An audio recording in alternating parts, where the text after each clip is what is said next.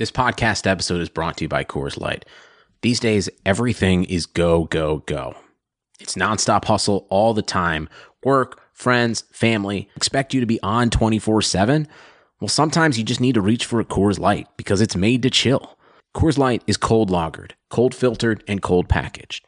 It's as crisp and refreshing as the Colorado Rockies. It is literally made to chill. Coors Light is the one I choose when I need to unwind. So when you want to hit reset, reach for the beer that's made to chill. Get Coors Light in the new look delivered straight to your door with Drizzly or Instacart. Celebrate responsibly. Coors Brewing Company, Golden, Colorado. You are now locked in to the Clock Dodgers podcast. You are the three-eyed raven, no? I didn't have time to learn. I can't control anything. You must learn to control it before the Night King comes. Drink. One way or another, he will find his way to the world of men. And when he does, you will be there waiting for him.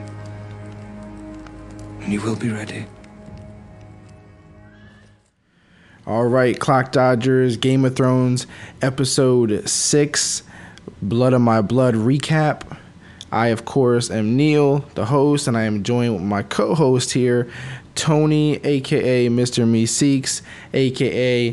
Mr. I am disappointed that Marjorie did not take her atonement walk. How are you doing today, man? I'm doing good, man, aside from that little factoid. Yeah, man, it was a little disappointing. I think we were all disappointed. Yeah, I think we were all waiting for that, and the High Sparrow let us down, but that's okay. You know, they're never short of that kind of stuff on the show, so I'm sure they'll make up for it somewhere. Grab your ass, old man. Messing with us. Oh, man. So this episode, well, I've been looking around the internet, looking around the forums, looking around chats, talking with people, and it's kind of, I guess this episode has kind of got mixed emotions. Some people say this was the slowest episode of the season, which may be factually correct.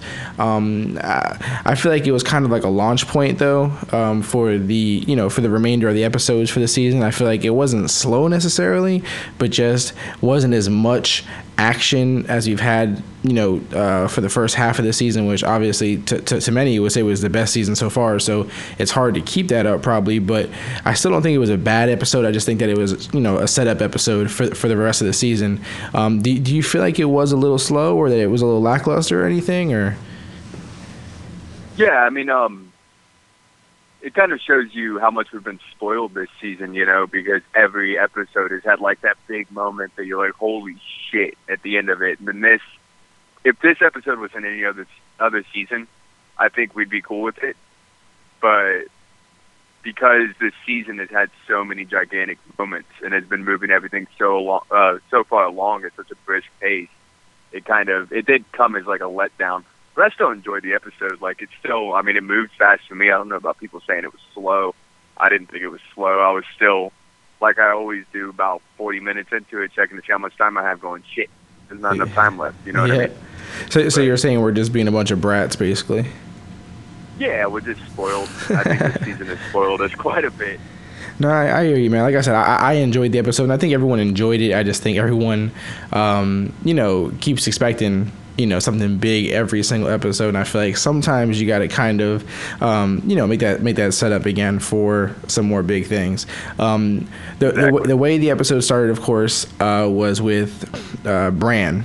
Basically kind of, where we left off last episode, I guess, with Mira pulling, Bran on the little sled thing through the snow, trying to escape, from the White Walkers, who had basically, busted through the door that Hodor could no longer hold. And they get saved by somebody, because if they didn't get saved by anybody, they would have basically died, because there was no other out at that point. And it happened to be, his uncle Benjen, who appeared to be half of a Night Walker, I suppose.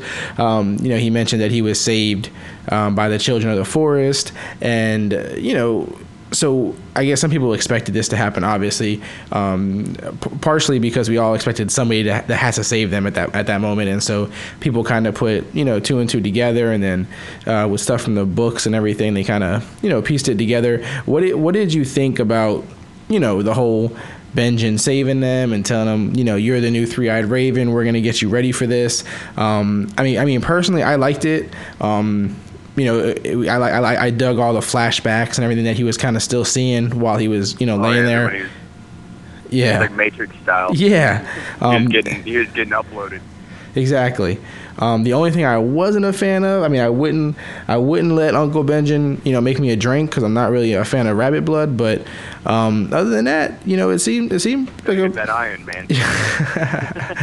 Oh God. Other than that, it wasn't that long, the scene, but obviously it was kind of a big reveal for people. I didn't read the books, but I know a lot of people say there's a character in the book named Cold Hands, and I guess that's who he is in the show. But I don't think the book exactly played it that way. Yeah, the books, it's just Cold Hands. Cold Hands actually meets up with them, I believe, before they meet the Three-Eyed Raven, not after, because in the books he's still with the Three-Eyed Raven.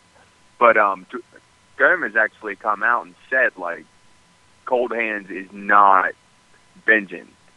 So it's just another thing, is Gurm lying to us, or did the showrunners kind of consolidate two separate characters in order to make them, because maybe, even if Benjen isn't him in the books, it's somebody we recognize as opposed to just some kind of new character being thrown at us. You know what I mean? So it's easier for your casual viewer to just process, oh, it's his Uncle Benjen. We have met this guy, even though it was 5 years ago. But we've met this guy. We've interacted with this guy. This kind of makes sense as opposed to having to introduce a whole new character once again when we have so many people to kind of keep track of as it is. Right. And like I said, it wasn't a really long scene. It just kind of was a quick, ending to, where they left us off last week. But in the flashbacks, which I guess I found the most interesting part of it, we finally got to see the Mad King. We seen a little piece. Obviously, we didn't see anything in depth, but it was really short. But it was little clips of, the Mad King and stuff like that. Do you think that was the biggest part of the flashbacks was seeing him, or? Yeah, I think seeing the Mad King. I think there was wildfire kind of in the catacombs of underneath King's Landing. I'm wondering if that's kind of something that's already happened, or if that's something that's supposed to come. Because as far as I know, in kind of the canonical history of Song of Ice and Fire, wildfire never got set. That's what the Mad King wanted to do. He wanted to burn the entire city down with wildfire. Right. But it never happened. So I'm wondering if that's him looking into the future, looking into the past. There was also, I believe there was a shot that looked like maybe a dragon flying over King's Landing. So is that in the future? Is that in the past? And I think, from what I could tell, it was just kind of a data dump on Bran. This is all the stuff that Three-Eyed Raven wanted to teach him with more time. But because he didn't have the time, he just kind of uploaded it into his consciousness. And this is all stuff that Bran kind of is going to have to sift through. You know what I mean? I don't think he has a full grasp of everything yet. I don't think he knows everything. I think it's just in his brain, and he's going to have to kind of sift through it. Because if he did know everything, then he wouldn't have been shocked when, Uncle Benjen showed his face. You know what I mean? He would have already known that Uncle Benjen was working with the Three-Eyed Raven and things like that. Yeah. But I like the addition of Uncle Benjen. Feedback kind of what you asked earlier.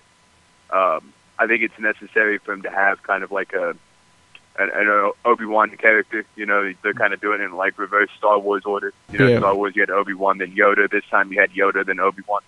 But it's kind of somebody that can help guide him. He seems to have a pretty good grasp on the Three-Eyed Raven thing. Seemed like he had a lot of interaction with him. So it's just somebody that can help guide Bran into what he needs to become, which he needs, because I don't think him and Mira could do it by themselves. Right, and I assume we'll continue to see those data dumps probably as we go through here. So do you think in this season we're gonna actually see a battle with the White Walkers, or is that kind of you think that's where we're gonna end at, to kind of the cliffhanger to start us for next season? I don't think we're gonna see it this season.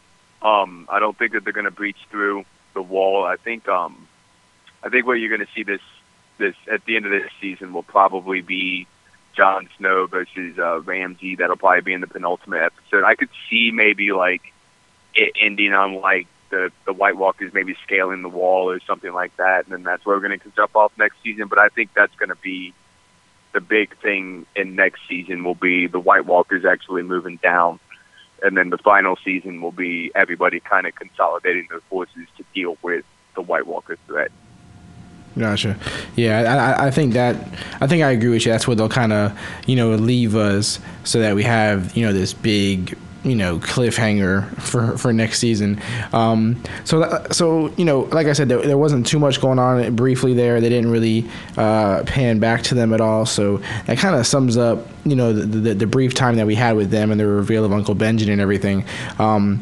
Let's jump over to Sam, Gilly, Little Sam. He obviously he takes them to Hornhill, where his family lives, and his plan is to leave them there and kind of let them be safe there, and then he goes on to do his thing. We get a very uncomfortable dinner scene here, which basically plays out with his dad being an asshole, to be, without any better word, I guess an asshole is what he was. Yeah, his dad was Coming from like I was a little fat kid, you know what I mean? Like, my dad didn't care if I ate bread. What the hell was that? Oh, man. Yeah, and it was, obviously his dad is not a fan of him eating carbs, because he was like, do you really need the bread? He obviously wants him to go on a no-carb diet. Yep. But be the Atkins diet. Yeah, I mean, between the the carb hating and then calling his wife a whore, I mean, it was pretty rough. So, I like that Sam was like, let's get the hell out of here together. Let's keep moving. He grabs, the sword, which is obviously a Valyrian steel sword. So we already know what that does and how special that is in this story moving forward. Again, I mean, I don't know how much we could talk about this because it was just, it was pretty much just a dinner, table scene. But how important do you think it was for him to take that sword and leave? How important do you think that plays into future episodes? I think that's one of the keys kind of going forward, is that he has another Valyrian steel, because we need as much Valyrian steel as we can get. You know what I mean? Right. His dad obviously, one, doesn't believe the White Walkers exist. Two, he hates wildlings, and that's one of the biggest forces that they have against the White Walkers right now. So his dad probably wasn't going to be a lot of help. You know what I mean? I really liked this whole scene. I liked getting the glimpse into why Sam kind of is the way he is. And you also could tell, like, I think some people might have taken it as, like, Sam kind of bitching out to his dad at the dinner, when they're eating, that he didn't say anything. Oh, but yeah. I don't think Sam's that guy anymore. I think that's season 1 Sam.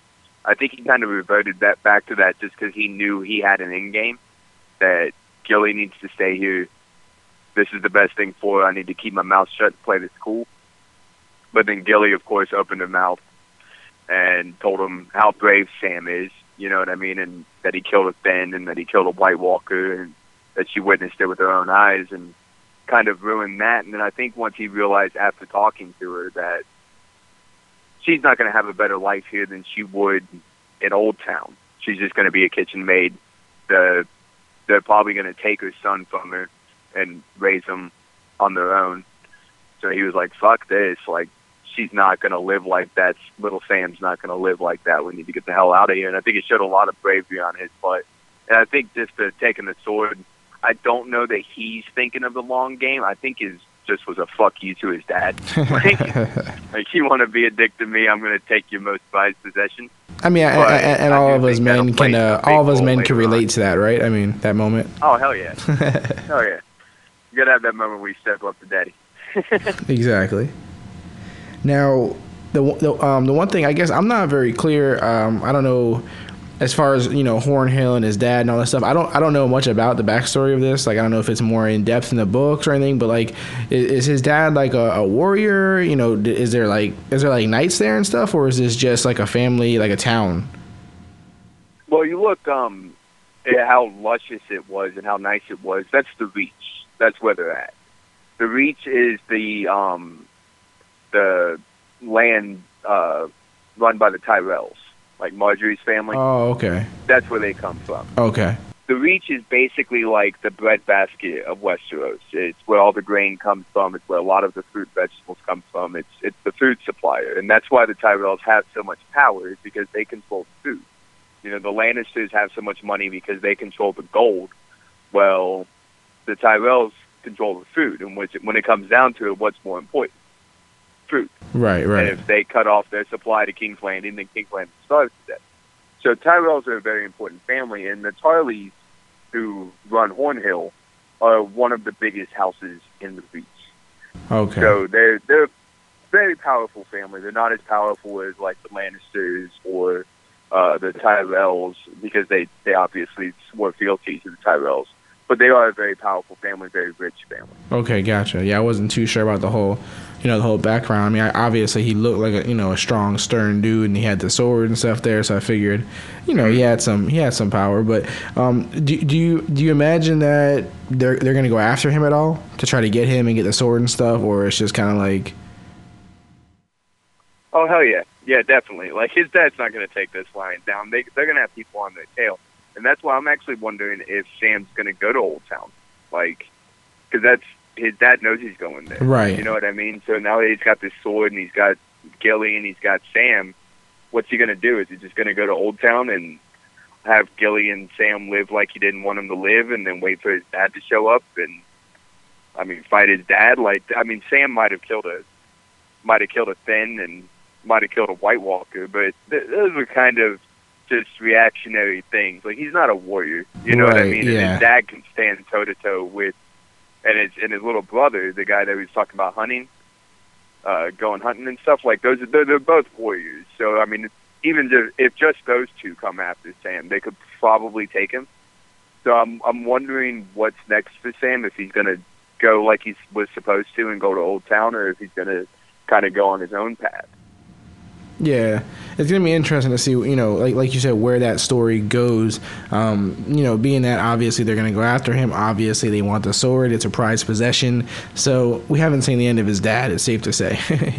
But Sam's gonna need all the carbs he can, to keep up the pace of running. So, well, that's what, like I said, I like that I like seeing that, because when you see Sam in season 1, Sam had to take the black because, like he said in this episode, he had to swear off of his inheritance and take the black, or his dad was going to kill him. Yep. So it was really interesting to see his family, to see his mother. You could tell his Sam was very much like an overly nurtured child by his mother, just by the relationship he has with his mother and his sister. Like, the women all love him and the men kind of despise him. And it seems like his little brother became the man his dad wanted Sam to be. So that's why he made Sam swear off his land, because he wanted his little brother to take the land, not Sam. I like so how it's really interesting, kind of getting into a picture into the character. You know what I mean? Yeah, I liked how his mom didn't back down too. He was like, "You dishonor our family," and she was like, "No, definitely. You dishonor our family." You know what I mean? Mm-hmm. So yeah, she's got kind of a weird relationship there, where like she can't make him be nice, but she still has some sway. And that's a nice thing to see in this book, because you don't really see that a lot in Game of Thrones, where women actually kind of have a power over their more dominant husbands, Yeah, it was cool to see like an actual like family relationship, argument type of thing, instead of king, queen, prince, like that kind of stuff. It was just cool to see a regular family have at it at the dinner table. So switching, straight to an opposite type of family, which is the Lannisters and the Tyrells and everything. Obviously, we got a big twist here.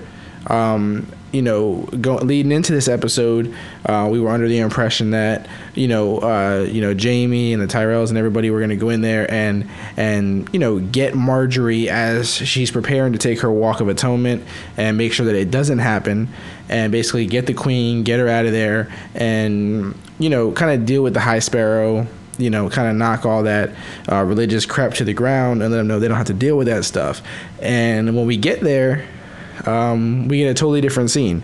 So, before we get there even, Marjorie talks to Tommen and basically tells him, that she agrees with the High Sparrow, and that he is like enlightened, and that she feels something about him. I couldn't tell if this was an act of hers, if it was for real, and the reason that really threw me off was because when she seen the army, she kind of made this look. And I don't know if it was a look like I made a mistake, or if it was a look like I didn't need to do all this because here they are now, or if she really is believing, I don't know if she's basically been a born again Christian type of thing, or if she's just playing the role to get out of this situation. If you had a guess, do you think she's serious, that she really is feeling the words of the High Sparrow, or do you think she's just doing this to kind of get out of the situation? I don't think she's found God. I don't. So you don't think she's been saved? Is that type? No, not at all. I think Marjorie kind of saw the playing field and thought the High Sparrow has more power. We need to consolidate our powers for him rather than fight him. You know what I mean? Like he's already kind of winning against my grandmother and Jaime and Cersei, and do I want to kind of ally myself even more with Cersei and give her more power? They've always had this kind of rivalry, but Marjorie's always been a very malleable character. She kind of she moves with whatever she needs to do to get ahead. You could see that when she was married to why am I blanking on his name? The younger Baratheon. Yeah, I know what you're talking about. When she was married to him, she was like, "Oh, whatever you need to do to give me an heir, you need to have my brother warm you up, fine." You know what I mean? She was totally okay with it. Right. And then you see her when she's married to Joffrey, she's like, "Oh, I've kind of always been interested in torture. Tell me more about that." Joffrey just kind of playing to him. And then when she got to Tommen, she was like, "Well, this shit's going to be easy. He's 14 and I'm hot as hell. All I need to do is be hot and he's going to listen to whatever the hell I say." But she's very much, she can go with the wind and go with the changing times, where Cersei's a lot more stubborn character. I am who I am and everybody bow before me. Marjorie seems to be more, all right, what's my best situation? What's my best play here? She seems to be a lot more calculated, and I think this was part of it, Yeah. So I don't think that she has had a come to Jesus moment. I think that she just kind of took the picture of the landscape. And I think Kevin had something to do with it too. Because if you look when he's in the hall, when he takes the Jaime out of the Kingsguard, you see him kind of glancing towards Kevin. Yeah, what do you think about Tommen himself though? Do you think he is believing in the High Sparrow stuff? Yeah, possibly. I think he's being manipulated by a lot of different forces. I think he has a lot of people that are more intelligent than him telling him what to do. But if you remember back when Tywin was talking to Tommen when he first became king, when Tywin asked him, like, what makes a good king, the first thing out of Tommen's mouth was holy, to be a holy king. So he might have some kind of predisposition to already believe in this faith. Maybe when they were all in church and, Joffrey was off torturing a cat, maybe he was actually listening. Right, so maybe right. He already kind of is kind of a faithful kid, and then this is kind of playing into himself. But I do think it's more that he's just a puppet, and he has more intelligent people telling him. And I think kind of it was a numbers game. Like, oh, Mom's against this, but Uncle Kevin's against this. The High Sparrow is making Uncle Kevin's for this. The High Sparrow is making really good arguments, and my hot ass wife is for this. I want her to be happy. Right. So I'm just gonna go this route. I mean, think back when you were 14. Come on now. If Marjorie told you to do something, you do it. You do it, man. You do it. She batted at you with them big old eyes. You would just melt into nothingness and be like, "Okay, I'll do whatever you want." And I think that's what Tom is doing. Yeah. He's like, "Okay, Marjorie, whatever. You're gonna get naked." Like, that's all he cares about. Yeah, and he seems to be doing a better job than Joffrey, I would say. He's a little more logical, a little more level-headed. You know what I mean? The one thing, and I don't know if everybody's happy about this, I, for one, am happy that Jaime is getting the hell out of there. Obviously, we see previews for next week. We see that he sees the Blackfish. He's obviously going there. He's supposed to fight the Blackfish. I'm happy he's getting out of there. I think he's better off out of there. I think it helps, his character evolve more, and there's more things that he could do outside of there rather than fight, the stupid battles that are the political games and stuff that are going on at King's Landing. It's going to be interesting to kind of see how that all unfolds, because obviously it looks like we're going to see a lot of him next episode as well, if the previews, are anything to believe. Do you think he's going to come across like Brienne and stuff like that when he's out there? Yeah, that's one of the things that I'm wondering is now him and Brienne are on opposite sides, and they kind of had a kinship. You know right. what I mean? So I think that might kind of pull Jaime in different directions. I think Jaime's getting pulled in different directions, and he doesn't want to do this anyway. He doesn't want to go to the Riverlands. So I don't know how much his heart is actually going to be in it. So maybe he can kind of be swayed one way or the other. I'm just happy to get him the fuck away from Cersei. Like, yeah, the whole relationship gets on my nerves. Yeah. And it makes me like Jaime less. And they've done so much work over the past, 3 seasons to get me to like Jaime that whenever he's around Cersei, he automatically reverts back to season 1. I can't fucking stand you, Jaime. Yeah. So I'm glad that he's getting away from Cersei. I'm glad he's getting away from that situation. I think Cersei's saying it's going to be a trial by combat, and I have the mountain. That sounded like famous last words to me. Yeah. Like when people say, "Oh, how much worse could it get?" It always gets worse. Yeah. So I think her being so cocky, I think she might be taken off of the pedestal a little bit later on this season, and maybe Jaime will wish he was there. Maybe he'll feel some guilt. You know what I mean? But yeah, I'm glad that he's going away. I'm really curious to see the interaction with him and the Blackfish. Yeah, I mean, in the previews, it didn't even look like there was a lot of tension between him and the Blackfish. I mean, it looked kind of like calm. Like I don't know, what that was about. And like you said with the mountain, for some reason I expect him to lose in the fight. In the first fight that he did, for them, we actually seen him lose until he crushed the dude's head and stuff. But I picture him losing again. Do we have any idea who he's possibly gonna fight though? I don't want to jump into spoiler territory. Yeah, if it's a super spoiler, I don't want to go into it. But yeah, I have a really good idea of who. It's a character from the past that we've seen before, had a really good following, but we haven't seen in a while. And that's all I'm going to say. Yeah, I think I'm with you on that Some one. of the guys that are listening that have read the books, I think they'll be into it too, but I don't want to spoil it for anybody else. So. Yeah, I think we're on the same wavelength, and we'll keep that to ourselves. That way we don't ruin any surprises.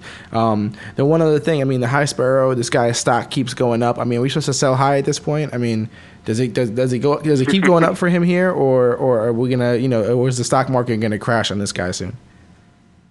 I think his stock is the highest going to be sell. This is a sell high. I think, like I said, I think Marjorie is playing more side to this than anybody else thinks she is. And you see a lot in this show that when people think, "Oh, well, we got this one," no, you don't. They're always screwed. Yep. And the look on his face when he had the king next to him, it was like, I won. I did this. I won. And, pride always comes before the fall, Yeah, So he had that shit-eating grin on his face.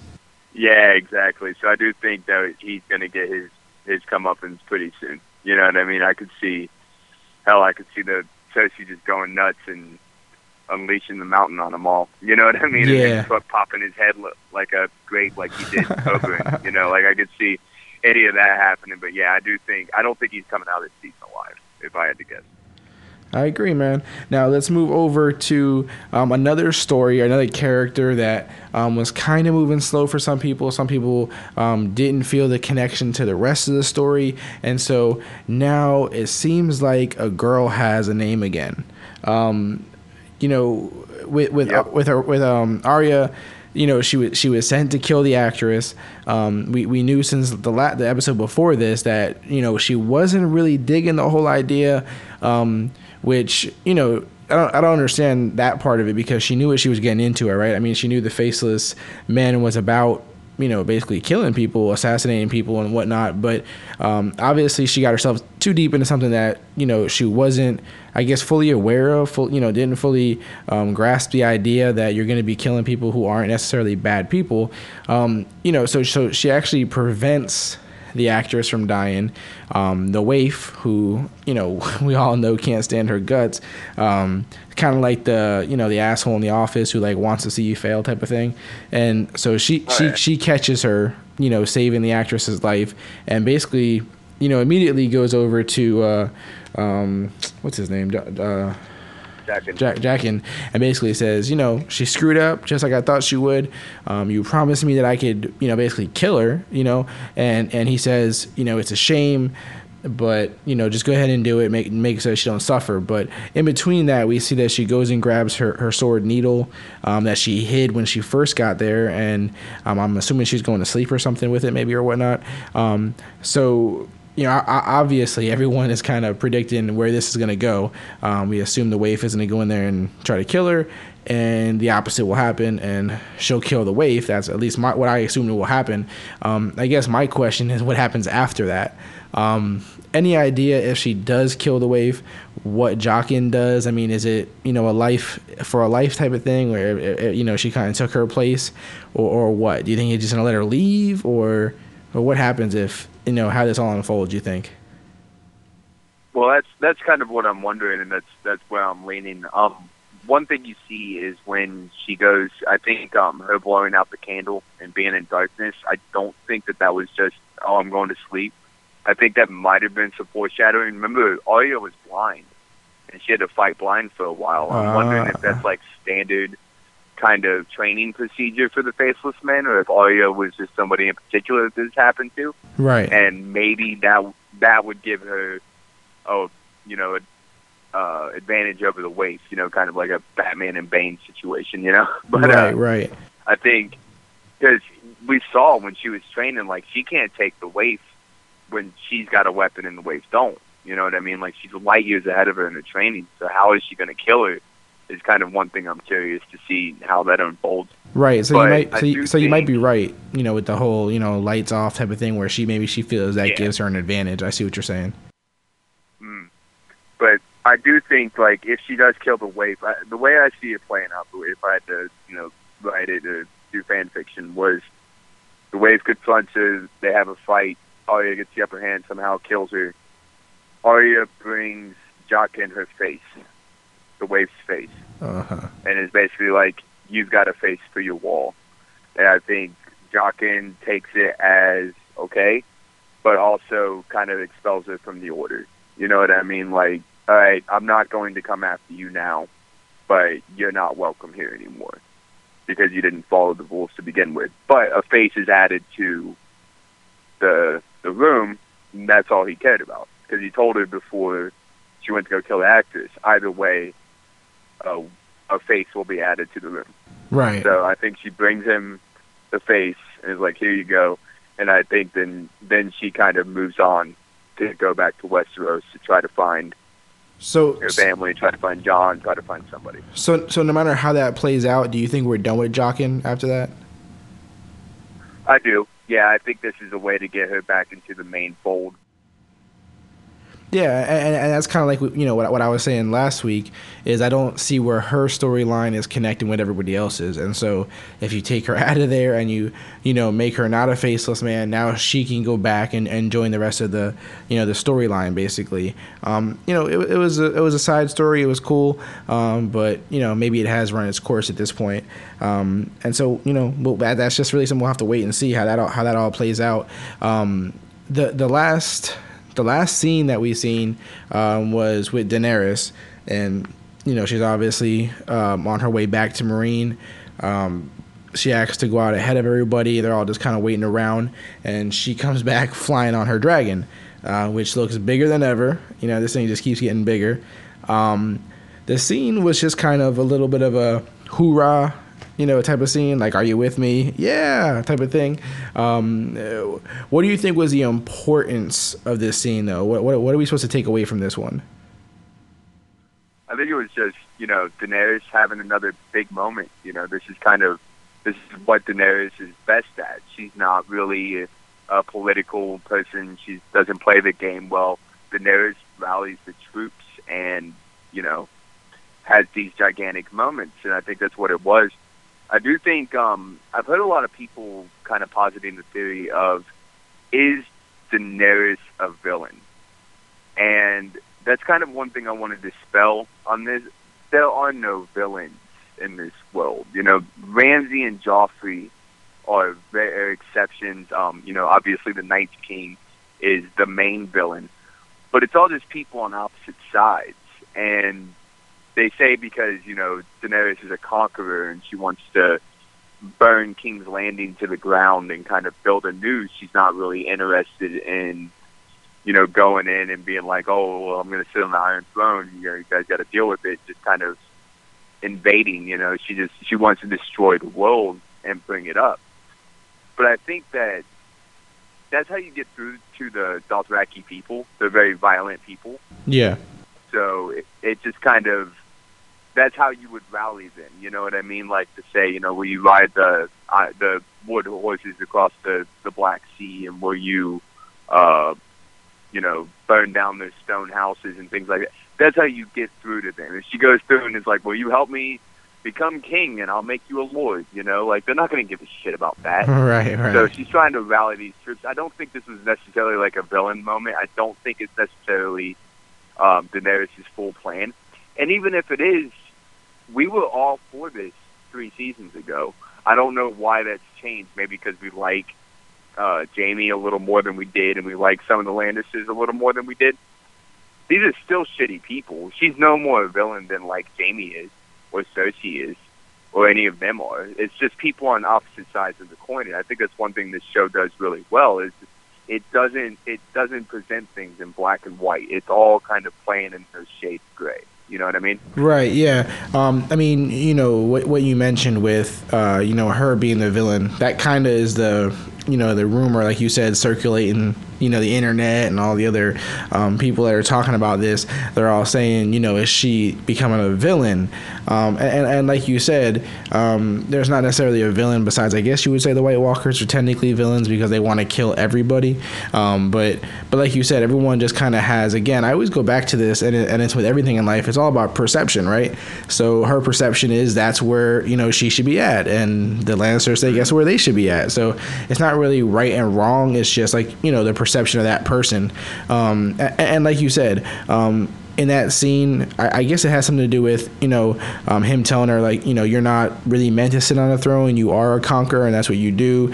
And then, the way she's talking to the Dothraki. But like you said, every great speaker knows you speak to your audience. You know what I mean? So depending on what environment you're in, you're going to speak and how these people, receive you. You're going to speak how they receive you. And like you said, they're kind of like barbarian-like. And so, that's how she had to speak to them. Again, like you said, I agree. I don't think she's the villain. You know what I mean? But I see where people, took that scene and kind of ran with it. It sounds cool to talk about, I guess. But I agree with you. I don't think that, she's a villain. That's one thing I wonder, though. What's that? That's one thing I wonder when she gets to Westeros is, will that be a weakness in Daenerys? Because she's so used to, she goes to these cities and it's either bow before me or die, and she can do that in Westeros. That'll work. But ultimately, to have like an actual reign, she needs to rally some of those houses that are there to her cause. And how you do that is by granting those people lordship and granting them lands and granting them. That's how you get through to those people. So will she be able to play that game?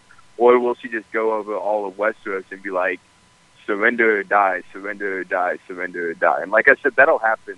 That'll be fine for a little bit. But that's not going to give her kind of a sustained reign. You know what I mean? I think maybe that's where Tyrion comes in, that he knows more of that land and how to play the game and how to rally people. And so maybe Tyrion does more of that for her. He's just more the political gamesmanship person. You know what I mean? And she needs that because she's really good at the big moments. And she's really good at rallying people and really good at getting people to support her. But as we saw, with young Kai and Astapor, as soon as she left, those cities rose up and retook over the cities. You know what I mean? So it wasn't, that fear did not keep them down forever. It only just won a quick battle. Yeah, in some weird way, as good as a conqueror that she is, and all that, she has to learn to find a way to make people love her. You know what I mean? Exactly. She can't just kill everybody that doesn't like her. You know what I mean? You gotta, at some point, you gotta win people over too. So I know what you mean. Otherwise, there will be a constant threat, you know, to her being in the throne. The other reason why I say she's not a villain is because I feel like when it comes to the war with the White Walkers, like, she's critical in that war. You know what I mean? Like, there's no way, you know, they win without her and the dragons and stuff like that. So I feel like, you know, that's not really a villain type role. So that's another thing that I feel kind of kills that theory. And that kind of, you know, sums up the episode that we watched as far as the recap goes. But we obviously have a lot of other stuff that we go into with the questions that we get and our bold predictions and things like that. So I did get 2 questions that I really liked this week. Actually, both from you know, the Omega Ginger, or as I like to call it, House Omega Ginger. So he sent us two questions that I really liked this week through the Fantasy Life app. And so the first one that he asked was that I'll probably go to you on this one because you probably know more about it. With Cold Hands showing up, you know, Uncle Benjamin, obviously, have the writers been lying, he says, because I guess they've been, like you said, kind of telling us different things about that side of the story. And will we get Lady Stoneheart appearance because of this? What do you think about all that? Well, just the first part, that's kind of going to be the question for, I think, the next 3 seasons is going to be, is George R. R. Martin lying or is the show lying? And unfortunately, that's not going to be an answer we get for, you know, I don't know, 10, 15 years when he decides to finish the books. But, yeah, and that's, so I don't know, you know, and that's ultimately the only answer I can give is, I don't know. Only George R. R. Martin knows. I think from what George R. R. Martin has said in interviews and stuff, he might be spiteful enough that even if this was the original plan, he might change it to just differentiate himself from the shows. And that's a double-edged sword because on one hand, you might get some people that'll read the book to see how it differentiates from the show. On the other hand, this show has raised the profile of those books significantly. Like, I plan on reading the books even when the show's over. But I think for, like, future generations, because I'm going to read the books regardless, just because I'm so interested in this world. But, like, when my kids get old enough, if I like the way the show plays out in comparison to how the books play out, I might just tell my kids to watch the show. Right. Whereas if it's kind of similar, I'll have them read the books and then watch the show. You know what I mean? Like I plan on with Lord of the Rings, I plan on them reading the books, then watching the movies. Same thing with Harry Potter. I plan on them reading the books, then watching the movies, not reverse order. And as for like Lady Stoneheart, I don't think we're going to get Lady Stoneheart. I could see it happening, maybe, because in the books, Jaime doesn't ever go to Dorne. He doesn't ever really go back to King's Landing, except for when he originally went back there in like season 3, I think it was, with Brienne. And he immediately goes out to the Riverlands. And Jaime actually becomes like a completely different kind of character than we see in the show. And during all that time in the Riverlands, that's when you're introduced to Lady Stoneheart. Lady Stoneheart is, I'm not even going to say who she is. I don't think we're going to see her. The actress that would have to play Lady Stoneheart has said that she's not going to come back. Now, she might be lying, but I don't think that. I think the show would have alluded to it some for that big of a reveal to people, and that big of kind of, it would almost be a slap in the face at this point for the show to just pop up with her and not have any kind of lead up to it. It's just like, boom, here she is. You know what I mean? This is how I just think it would be a slap in the face to people who watch the show. So I don't think she has a huge role to play in the overall story, and I just don't think they'll waste the real estate on it. So no, I don't see Lady Stoneheart happening. And as for George R. R. Martin, only he knows if he's lying or not. Well, I will concede to you on those because, like I said, it's not my area of expertise, so I go with Tony on that one. The other question that House Omega Ginger sent in to us was, what repercussions come from the power union of the crown and the church? Personally, like we kind of discussed this earlier, I don't think it's going to last. I think that everyone is playing with everyone mentally and whatnot, and I don't think it lasts. I think it's all kind of a little crooked game. Everyone's playing with each other, but I just don't think it'll last. I don't know the repercussions necessarily. I don't know if someone's going to die because of it. If I had to guess, High Sparrow would die. I don't know if Tommen is going to die because of this or not. But what do you think for repercussions? What do you think is the biggest thing that maybe will come from this? Well, that's the main thing is in this whole storyline, it's kind of a question of who's underestimating who the most. And if Marjorie is playing a game and she's not underestimating the High Sparrow, then I think that she'll kind of come out on top in this game. Maybe Cersei gets eliminated and she can eliminate the High Sparrow and she can kind of do them all in one fell swoop, and we'll see kind of how cunning and conniving she actually is. Or if she is underestimating the High Sparrow and he's not underestimating Marjorie and he knows that Marjorie's playing a game, maybe he kind of flips it on that. I could see this ultimately being a way that Tommen dies. And there's kind of, I think, I've seen questions as to who would become the heir. I think it would become Kevin Lannister, but I'm not 100% sure. I think he would be the closest relative that could assume that he's the hand of the king, so maybe he would become kind of like a king regent until they could find another heir. That's kind of a really complicated, convoluted mess if they don't have if Marjorie isn't pregnant and have an actual heir. Right. But I could see, because if you remember back to the prophecy of the woman in the woods at the beginning of season 5, when Cersei was a kid and she saw the woman in the woods, she told her that Cersei would bury all 3 of her children. Well, Joffrey's dead. The girl, I can't remember her name. I'm blanking on the name right now. Yeah. But she's dead. Marcella, that's her name. Marcella is dead. Tommen's the only one she has left. So maybe all of this ends up being a way that she ends up burying Tommen as well, in kind of her last mistake. You know what I mean? Like trusting the High Sparrow and giving him power was the mistake that ultimately led to her third child being killed. So I do think they're all kind of playing a very dangerous game with each other. You know what I mean? I don't think it's just like this united front. I think everybody's kind of doing some political maneuvering, and it's just a matter of who's going to come out on top. But like you said, I don't see it lasting. So basically, to sum up our answer, a new age for the kingdom. So basically, to sum up our answer, it's a messed up thing going on right now. Somebody will probably die. We don't know who yet, but somebody will die because of this game they're playing. Dude, that's Game of Thrones. Like you could go into any season and be like, well, some people probably fucked up and they're gonna die. Yeah, that pretty much sums up the whole show. Yep. So that answer sums up our questions. I didn't have any other questions that I really, was really digging for this week. So again, shout out to Omega Ginger for the good questions. I did want to play one other kind of little game with you, like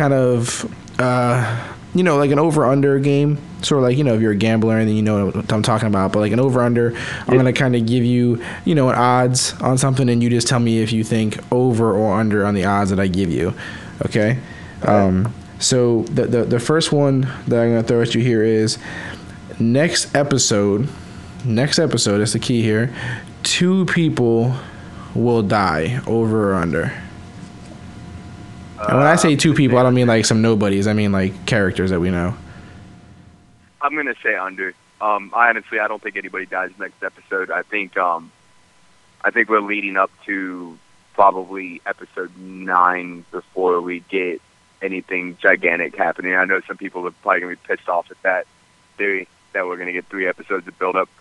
But ultimately, a lot of the seasons, if you look back, most of the season has been built up until episode 9. So like I said, I think we've been kind of spoiled by this season.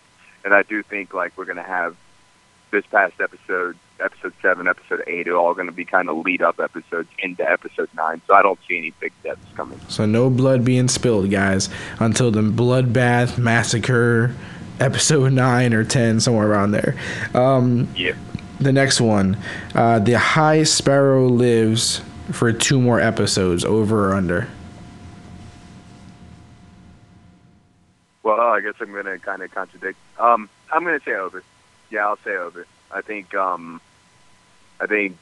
maybe episode 9, episode 10, maybe even in the next season. Maybe he makes it out of the season alive, but I do think it'll be later on in the season. I think that'll be kind of your cliffhanger in King's Landing, will involve his death if he doesn't die this season. So yeah, I'm gonna say over. So you guys may be able to, stay on that high stock for now, but you can be selling soon, I promise.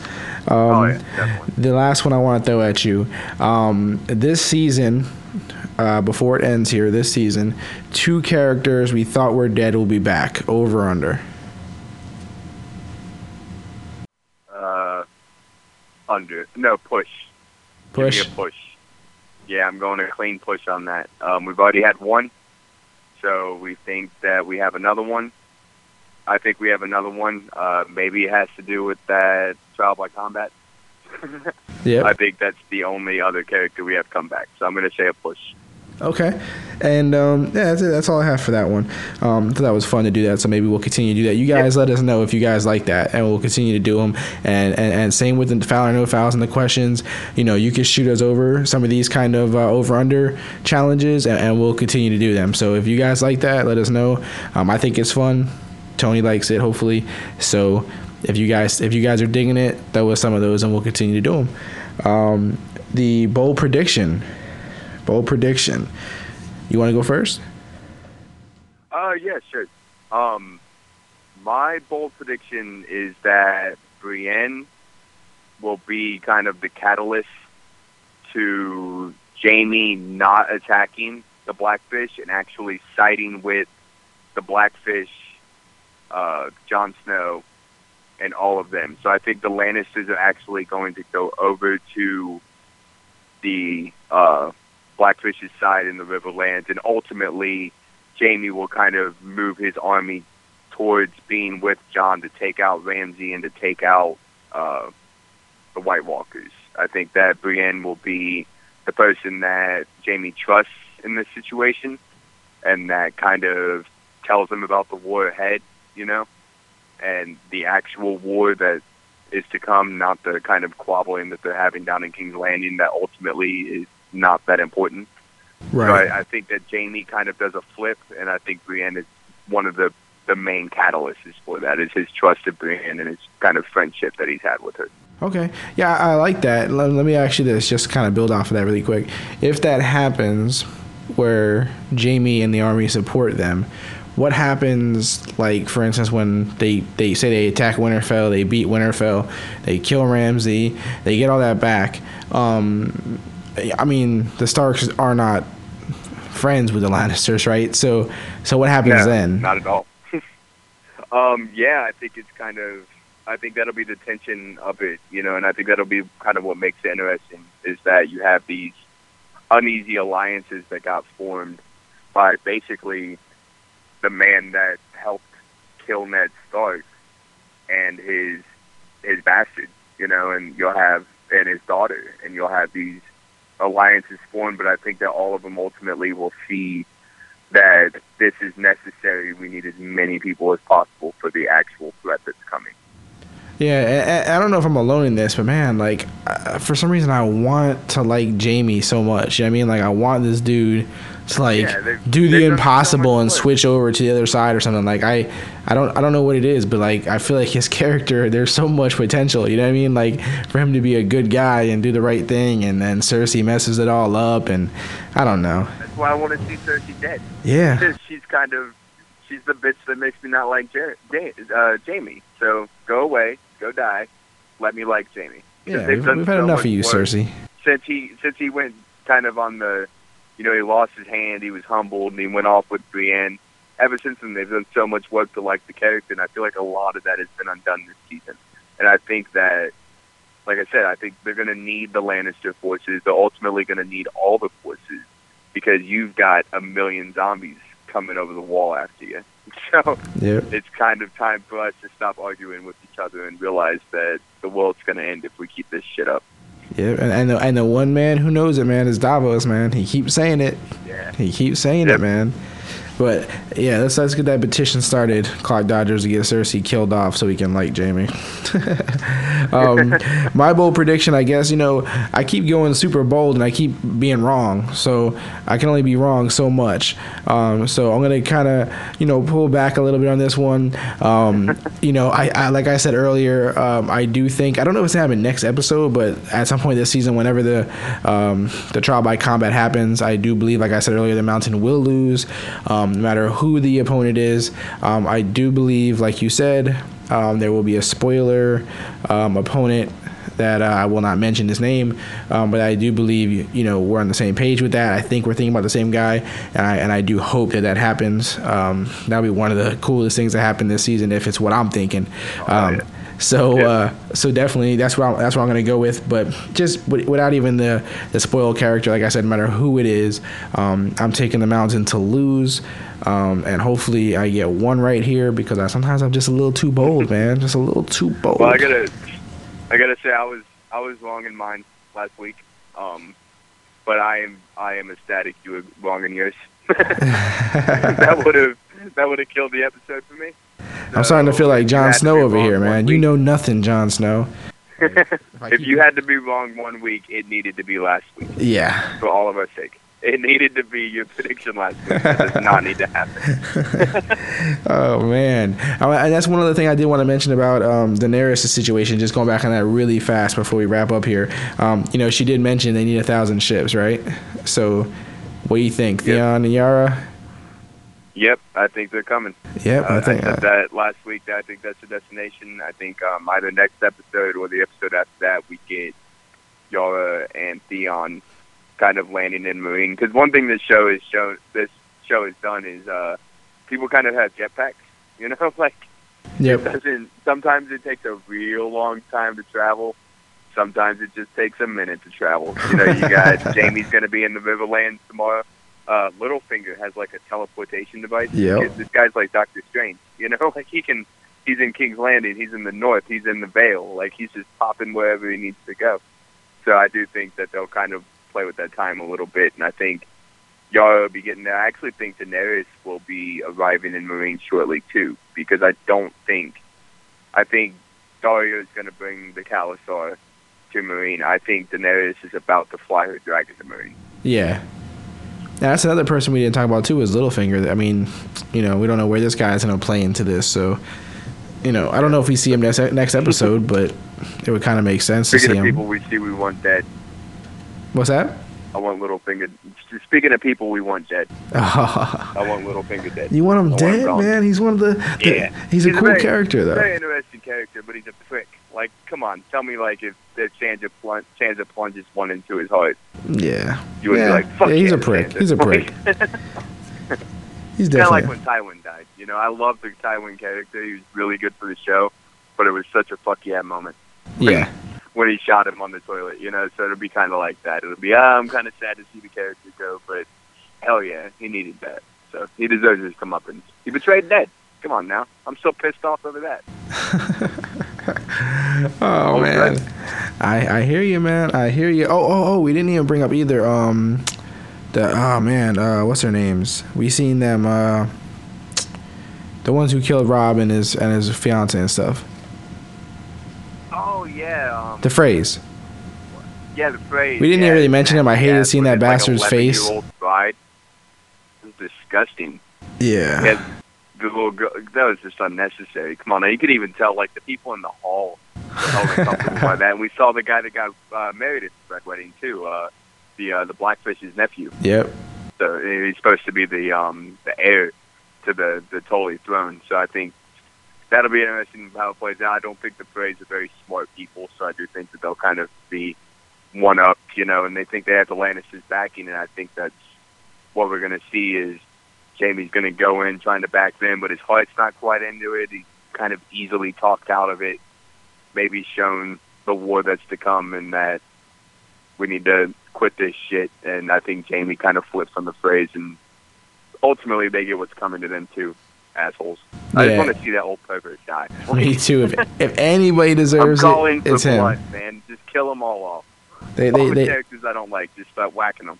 they tried to make us forget about him in the Red Wedding because they didn't show us him for a long ass time. But we don't forget, bro. The North remembers, man. The North remembers. Yep. So do we. So that pretty much wraps up this episode. I do want to, of course, thank everybody who's been kind of joining along in these recaps. We started, a couple episodes into the season, but it's really ramped up. People are really excited about these recaps, and so, I can't thank you guys enough for listening, for contributing, by interacting with us. And please, if you have friends, family, you do message boards, Reddit, anything, share us out there, let people know about us. Let's keep kind of growing the community here for the recap episodes, and just like I said, just share it everywhere you can. We will see, of course, you guys next week for that episode, which I think is called The Broken Man, if I'm right, for episode 7. Mm-hmm. I think that's what it's called. Yeah, The Broken Man. Yeah. Do you have anything you want to go out on, Tony? That's it, man. Hit me up at Mr. Meeseeks on the FL app. Hit me up at Reimer AS, REIMERAS on the Twitter, and check out the Geeky Bugle. I've kind of slacked the last couple weeks, but I should be dropping one of them this weekend. So no slacking, man. No slacking. You can't clock dodgers. Come on now. ClockDodgers.com, guys. Check us out. Also, of course, the Twitter, the Instagram at ClockDodgers, at Prophet, PROPHYT on the Fantasy Life app. Otherwise, we will catch you guys after next Sunday. We're out. Thank you for listening. Don't forget to stop by ClockDodgers.com and follow us on Twitter.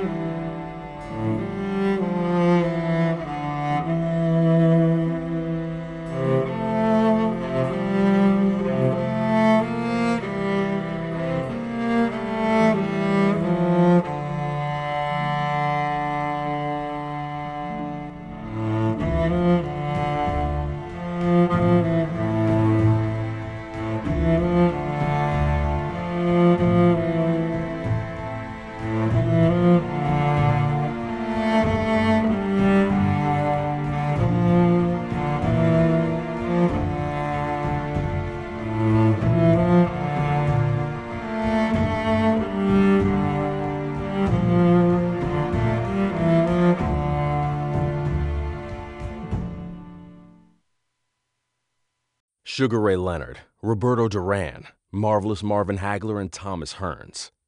Legends, whose four-way rivalry defined one of the greatest eras in boxing history. Relive their decade of dominance in a new Showtime sports documentary, The Kings, a 4-part series now streaming on Showtime.